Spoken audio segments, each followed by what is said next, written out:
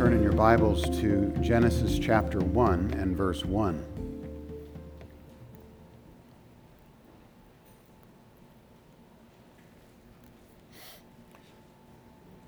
We're beginning a new sermon series, a 10-part series on God's creation, which will take us all the way through Genesis 1, as well as a few other important passages in the Bible that touch on creation, like Proverbs 8, which speaks about God's wisdom in creation, Psalm 8, which is a poem describing the creation of man, reprising Genesis 1 and 2.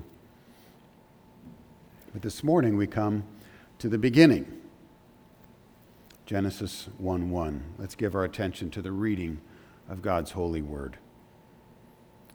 In the beginning, God created the heavens and the earth. So far, the reading of God's word. Let us pray.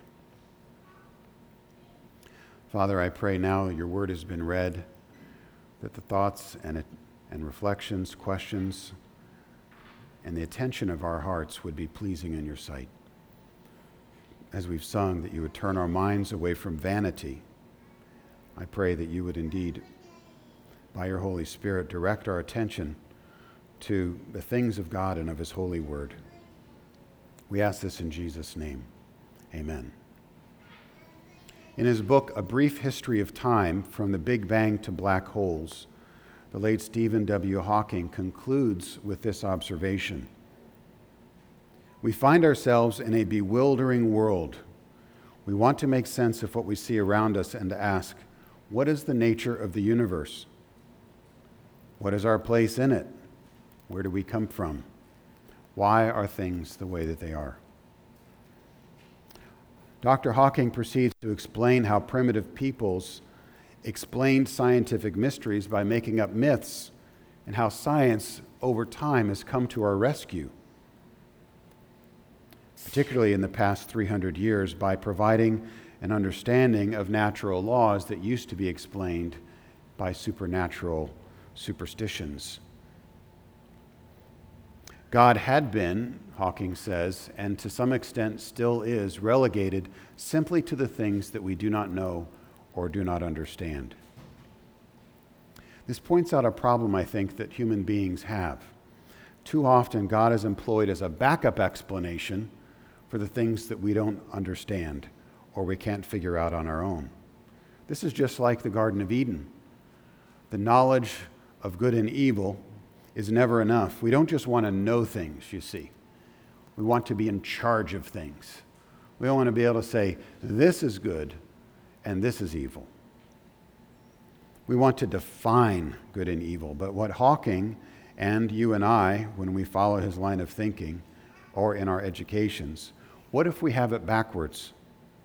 What if the order in which we see and discover the world and meaning and coherence arises not fundamentally from unknown and as of yet undiscovered natural laws, but from the supremely rational mind of a creative God?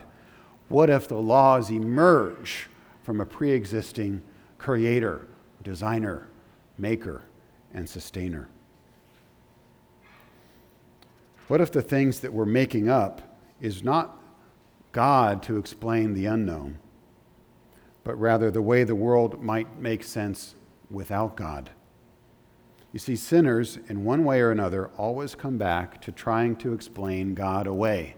That's what we do. We use our knowledge, which is another way of saying that we use ourselves to measure all things.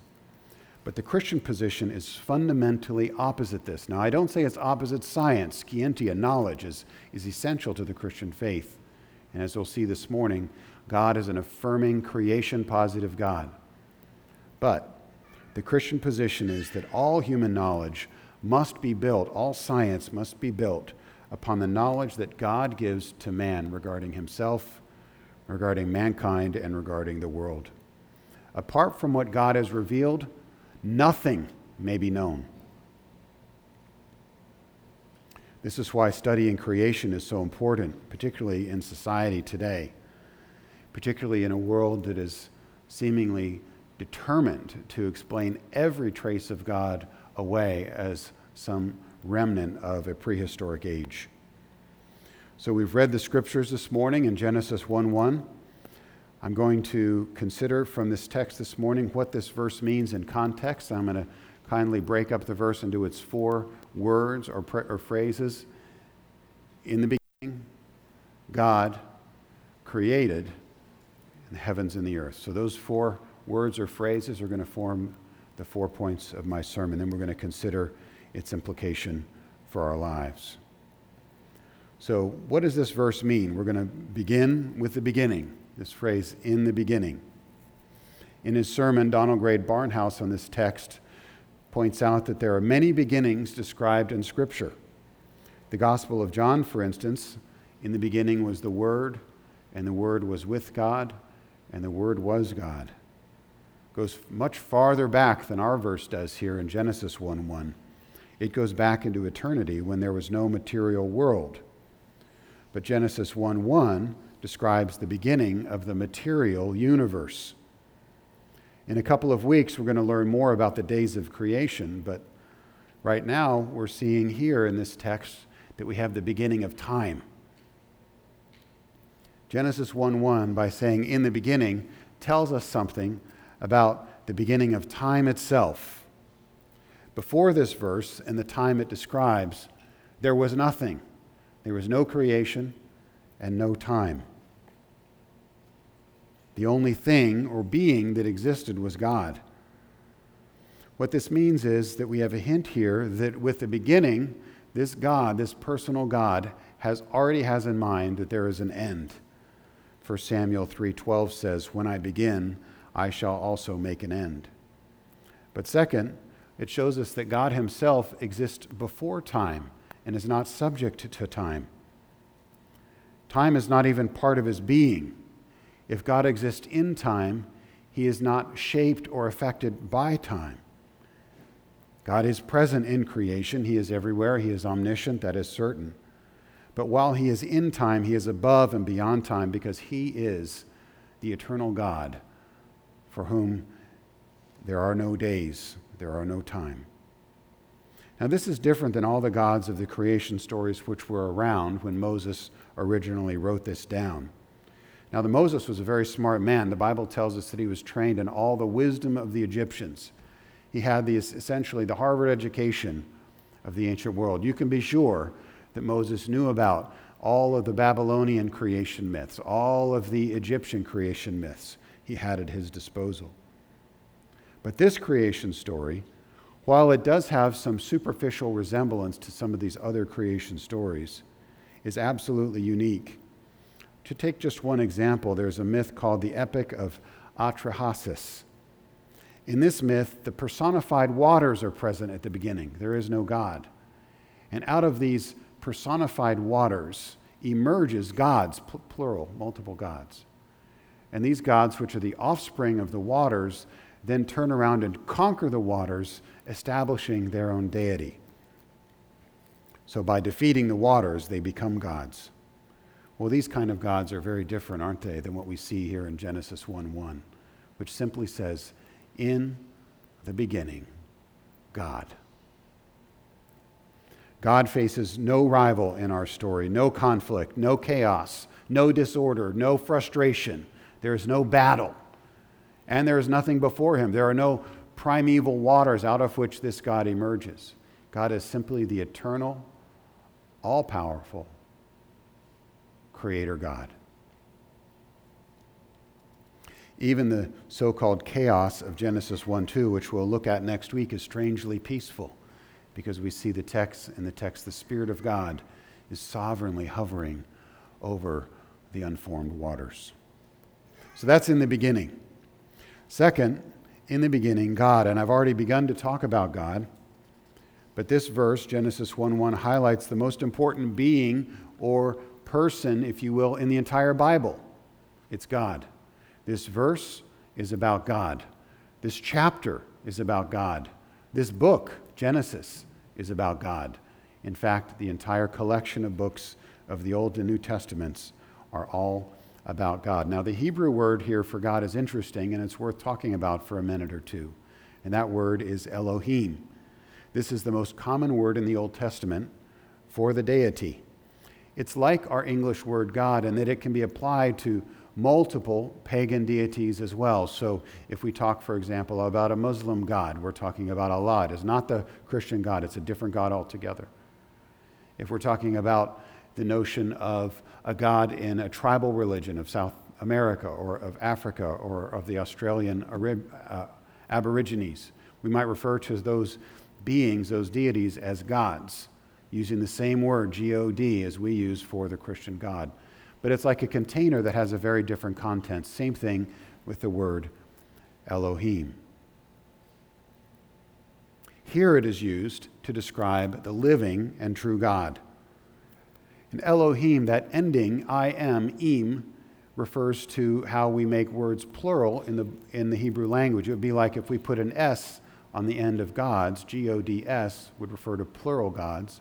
Elohim literally means gods. Now, why is this plural? Well, Hebrew grammar will tell us that it's something called a plural of majesty. Isn't that interesting? It's a plural of majesty. The rabbis would explain it this way. The plural name of God is understood by referring to Isaiah 6:3. God isn't just holy. He is holy, holy, holy. And if there were more than one God, he is the God of all gods. And in that sense, he is Elohim. God's name in Hebrew is plural here because he is not just the Lord of some of the powers in the world, but he's the Lord of all powers. So when we see the name God or Elohim, we know it speaks of God's transcendence over the world. Some will say that by the plural name God that we see a hint to the Christian doctrine of the Trinity, which is to say, because God is described as plural in the very beginning of the Bible in Genesis 1:1, there is a hint of the developing instruction that we'll get on the three persons of the Godhead. I do not believe this is the case. And the reason is because in Genesis 1:2 it says that Elohim, the spirit of Elohim, is hovering over the waters. That is, I believe, a reference, a very early reference to the Trinity. Another interesting thing is that Elohim is uniquely used as the name of God in Genesis chapter 1. But when we get to the zooming in on the creation story, the creation of man in Genesis chapter 2, which we'll get to in a couple of weeks, we see the name not Elohim used to describe God, but Yahweh or Lord. The reason for this is because Yahweh emphasizes, as we see later in Exodus, the covenantal relationship that God has with his people. So Elohim describes the transcendent creator God over all of the universe, whereas Yahweh describes the covenant-keeping God, the God of his elect people. And we're to put Genesis 1 and Genesis 2 and 3 together, just like we're to put Elohim together with Yahweh. The creator God is the covenant-keeping God. The Lord of the universe is the Lord of our lives and the God of this church. We're going to learn a lot about covenant in some future weeks. But for now, I want to encourage you that God has created the world for his own glory. This same God has specifically created you in covenant relationship with him so you might listen to his word and do his will. God of creation, God of covenant, one and the same God. We come now to the third word in our opening text this morning. We've covered two already. In the beginning, which is really just one word in Hebrew, beginning. And then we have God. What's the third word in our text? He creates. This word is used in the Bible exclusively to describe the action of God.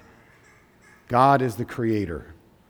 Creation is something that God does. Now, when man is said to make something or do something or create something, this isn't the same word that's used. A different word is used. So we here have special reference to the special act of God creating all things out of nothing, as our catechism says, in the space of 6 days, and all very good. This is sometimes known as creation ex nihilo, from the Latin word nihil, which means nothing. God's making not out of a toolkit. He doesn't have a set of paints and an easel that somebody gave him, and he doesn't have some clay that he's using. God simply exists completely and fully by himself. Creation is formed in his mind by his own thought, his own, as it were, mental words, which he, as we will see in a few weeks, speaks, and it comes into existence by divine fiat. This is what Hebrews 11:3 says. By faith we understand that the universe was created by the word of God, so that what is seen is not made out of things that are visible. That's Hebrews 11:3. Creation from nothing proves that God, from the beginning, has always been in control. He's never been subject to anyone or anything. He's never lacked anything. He's never needed anything. In fact, he didn't need to create. The reason why he creates for the Christian is a mystery which must be answered simply by saying, for his own glory. That's why God created. It pleased him to do so. And who are we as his creatures to question the mind of our Creator like this? We can inquire, we can ask, but we must ask and inquire with reverent and humble worship.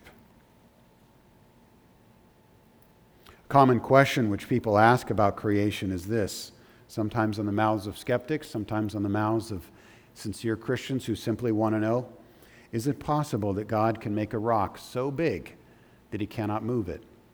It's kind of a riddle. I'll repeat the question just so you can get your brain around it. Is it possible the Creator God can make a rock so big that he cannot move it? And when this question is asked by enemies of God or enemies of the church or skeptics, they often pose it as a gotcha sort of question. See, there's something God can't do. And I affirm, yes, there is something God can't do. God cannot make himself out of existence. God cannot lie. He cannot stop to love his people. He will not abandon his Son. And he cannot ever fashion, make, or create something in creation that he would then be subject to, for he would cease to be God. Yes, there are many things that God cannot and will not do. This is why in Psalm 124 we read, when the psalmist is surrounded by enemies and about to die, he sings this poem of praise. Our help is in the name of the Lord, who made heaven and earth. There is no rock so big, my God cannot move it. It can't exist. Psalm 124. There's wordplay in Hebrew here. It says, in the beginning, Bereshit, God created, bara. At the root of both words is beginning. And by combining them together, we have the unassailable argument that God has created from the beginning all that there is. It makes it absolutely clear that we're describing here the origins of all known reality. This also rules out some newer translations of the Bible, which suggest not an absolute beginning, but rather a temporal one. And in these Bibles, it reads like this, in an attempt to translate the Hebrew, when God began to create the heavens and the earth. This translation is not accurate to our context. What we have on our ESV and our English Bibles describes an absolute beginning, which is what God did. In the beginning, God created the heavens and the earth. And by the way, I believe this is the first act of creation as well, which we'll get to more in a moment. But when it says God created the heavens and the earth, that isn't just summarizing everything that's about to happen, sort of like kind of telling you in advance before it happens. No, in the beginning, God created the heavens and the earth, and it happened in this verse. So this verse is actually the first act of creation, which we then zoom in verse 2, as we'll see next week, a little bit more specifically about what the creation of the earth looked like in the beginning. So in the beginning is our first point. God is our second point. Created is the third point. What's the fourth point? The heavens and the earth. We need to look at this phrase, the heavens and the earth. This could, as I say, refer to the whole act of creation in summary form. It shows up again in chapter 2, verse 1. Thus the heavens and the earth were finished, and all the host of them. But notice in 2:1 it says that they were finished. In 1:1 it says simply that they were created. And clearly in 1:2 they are not yet finished, as well as 1:3 through 25 will show us as well.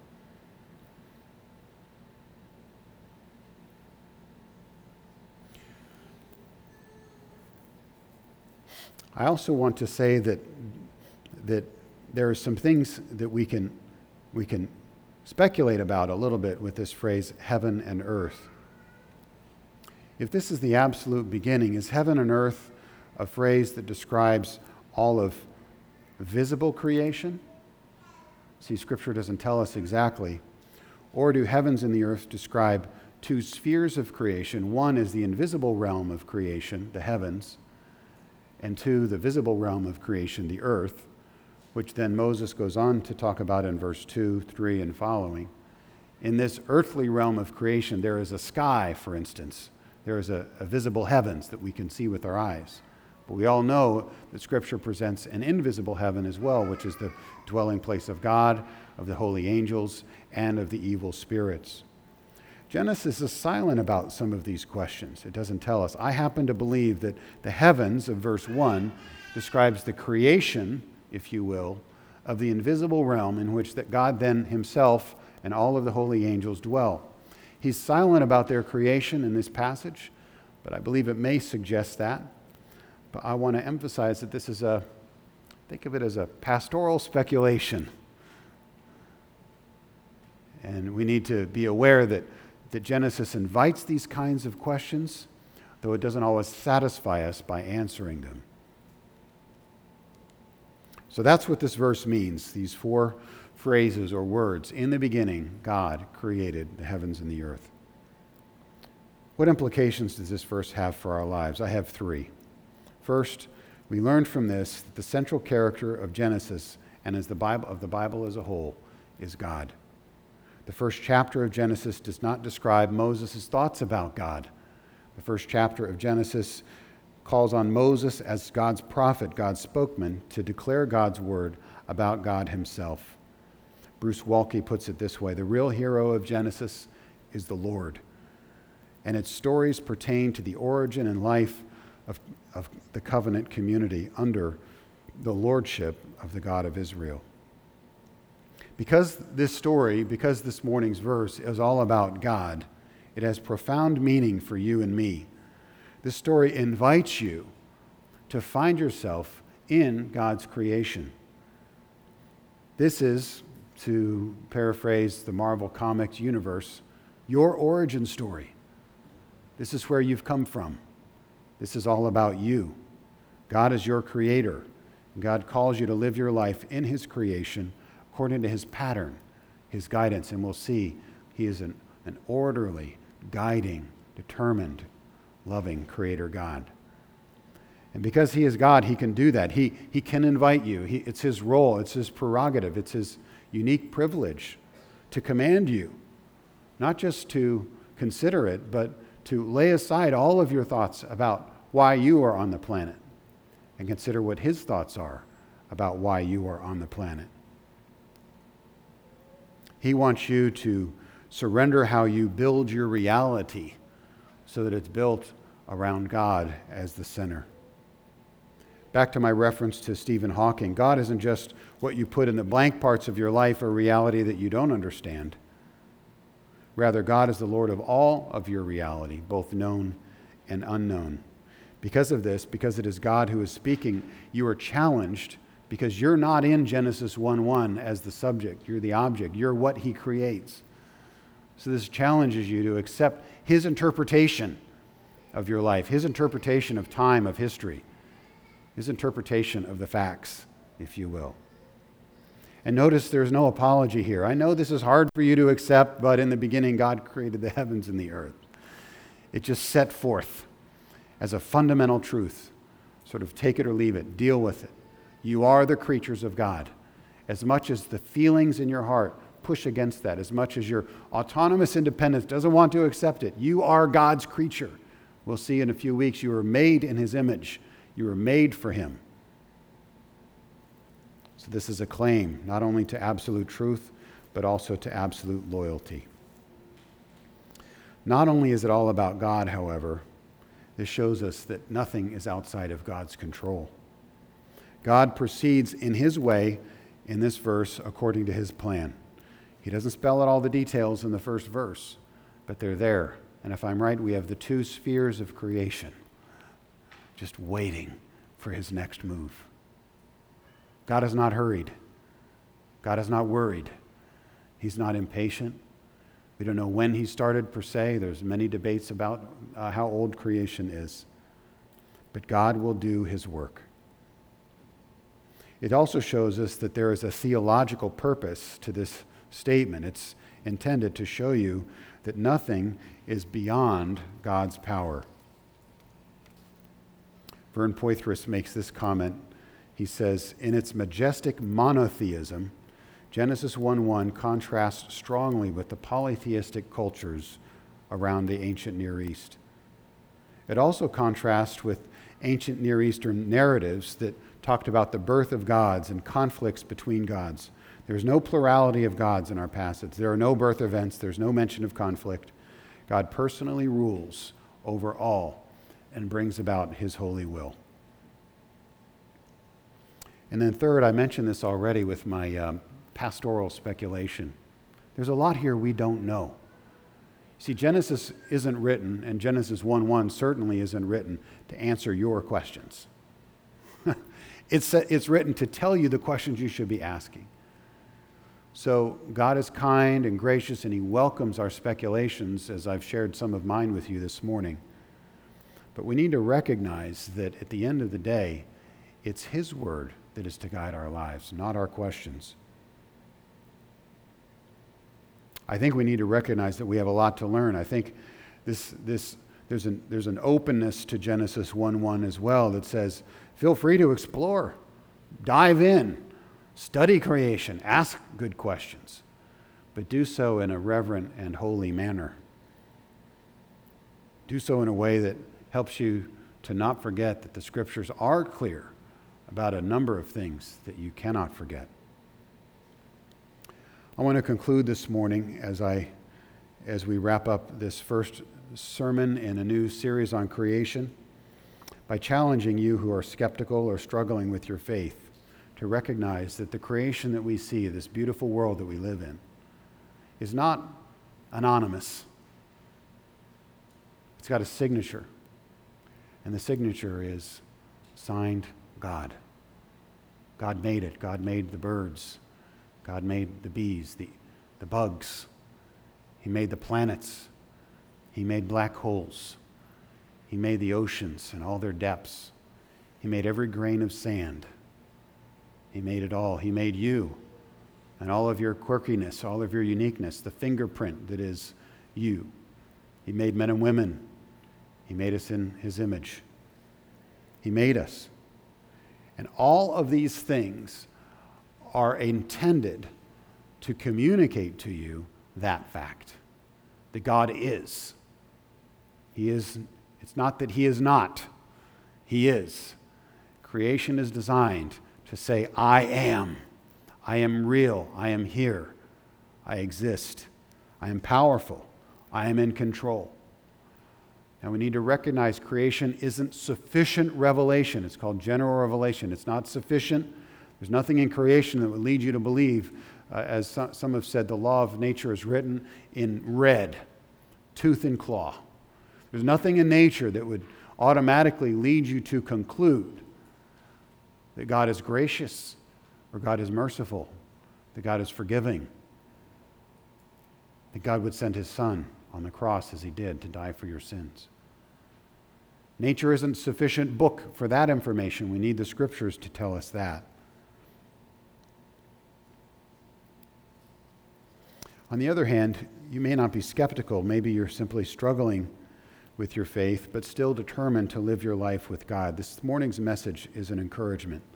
I want to encourage you to face life's challenges, knowing that God is with you. He has not abandoned you. The God of creation is the Lord of your life.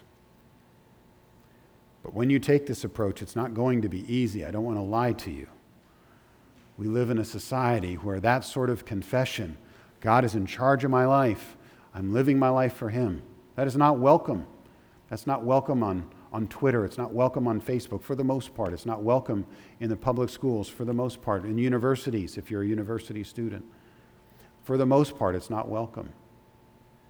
It seemed to be irrelevant. It seemed to be imaginary. It seemed to be contrary to the laws of human reason. You will be criticized. It seemed to be, if I may put it this way, a different topic altogether. You keep your God and your religious box over there while we do our science and history and literature over here in our creation box. So either God is criticized or God is marginalized, and some Christians, well-meaning Christians, minimize God. Well, it's not really that big of a deal. God's the creator.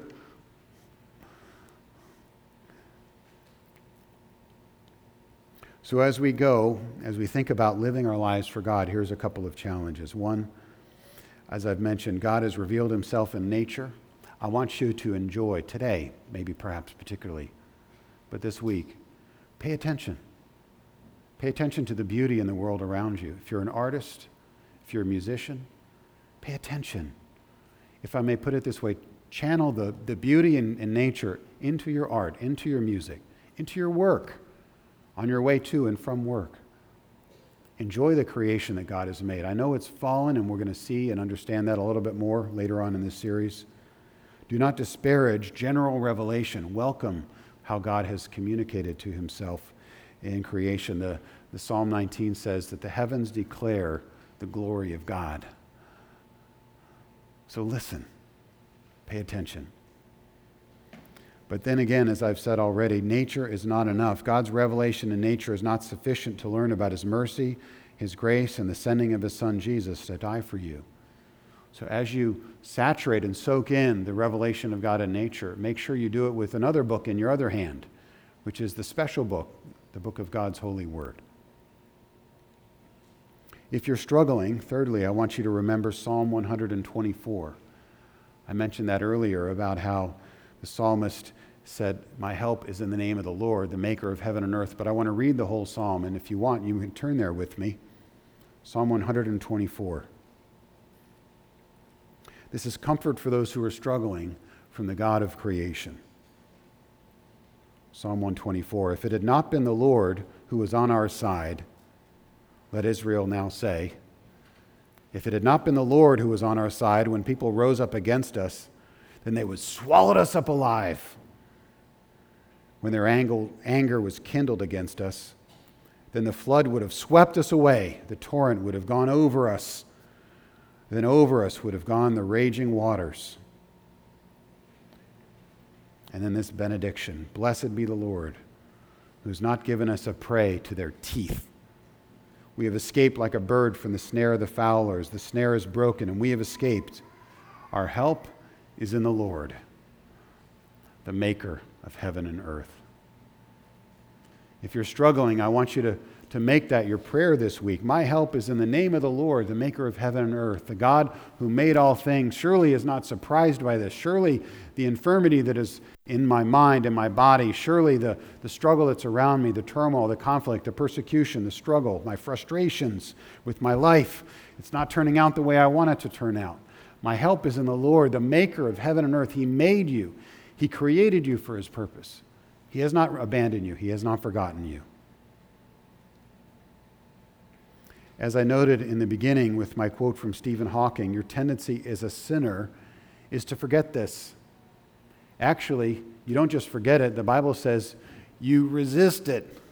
You push against it. You don't like it. Paul says in Romans chapter 1, verses 18 and 20, the wrath of God is revealed from heaven against all ungodliness and unrighteousness of men, who by their unrighteousness suppress the truth. This is you also. You are truth suppressors, truth deniers in your being, your truth resistors.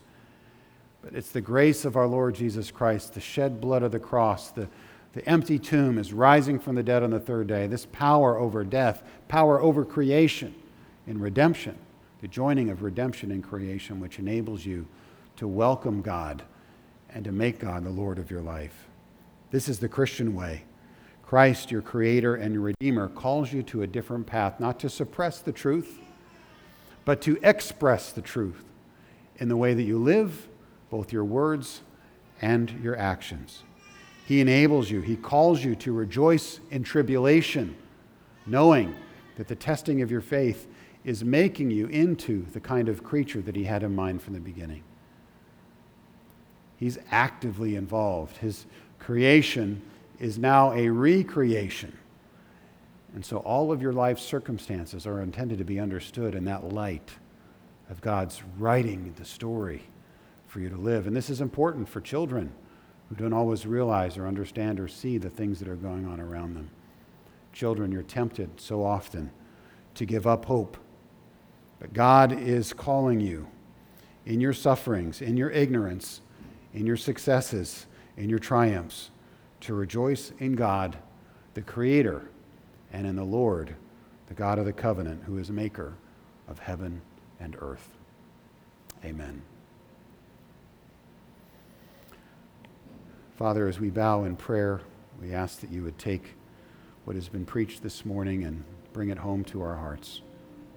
Thank you that you are such a marvelous creating God. We don't begin to claim that we understand all that this means, but at the very least, Lord, as your faithful people, we desire to say, you are the Creator, you are the maker of heaven and earth, and you will save us. Not abandon us, but in your covenant, keep your promises to us. Help us in our hour of need. For this we ask in Jesus' name.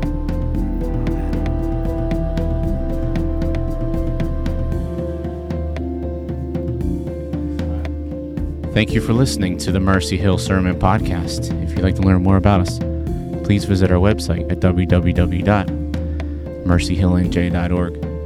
We meet every Sunday at 10 a.m. at the church house located at 300 University Boulevard in Glassboro, off of Harvard Avenue, adjacent to the J. Harvey Rogers School and near Rowan University. We'd love for you to join us.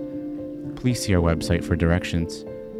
Thank you again for listening to the Mercy Hill Sermon Podcast.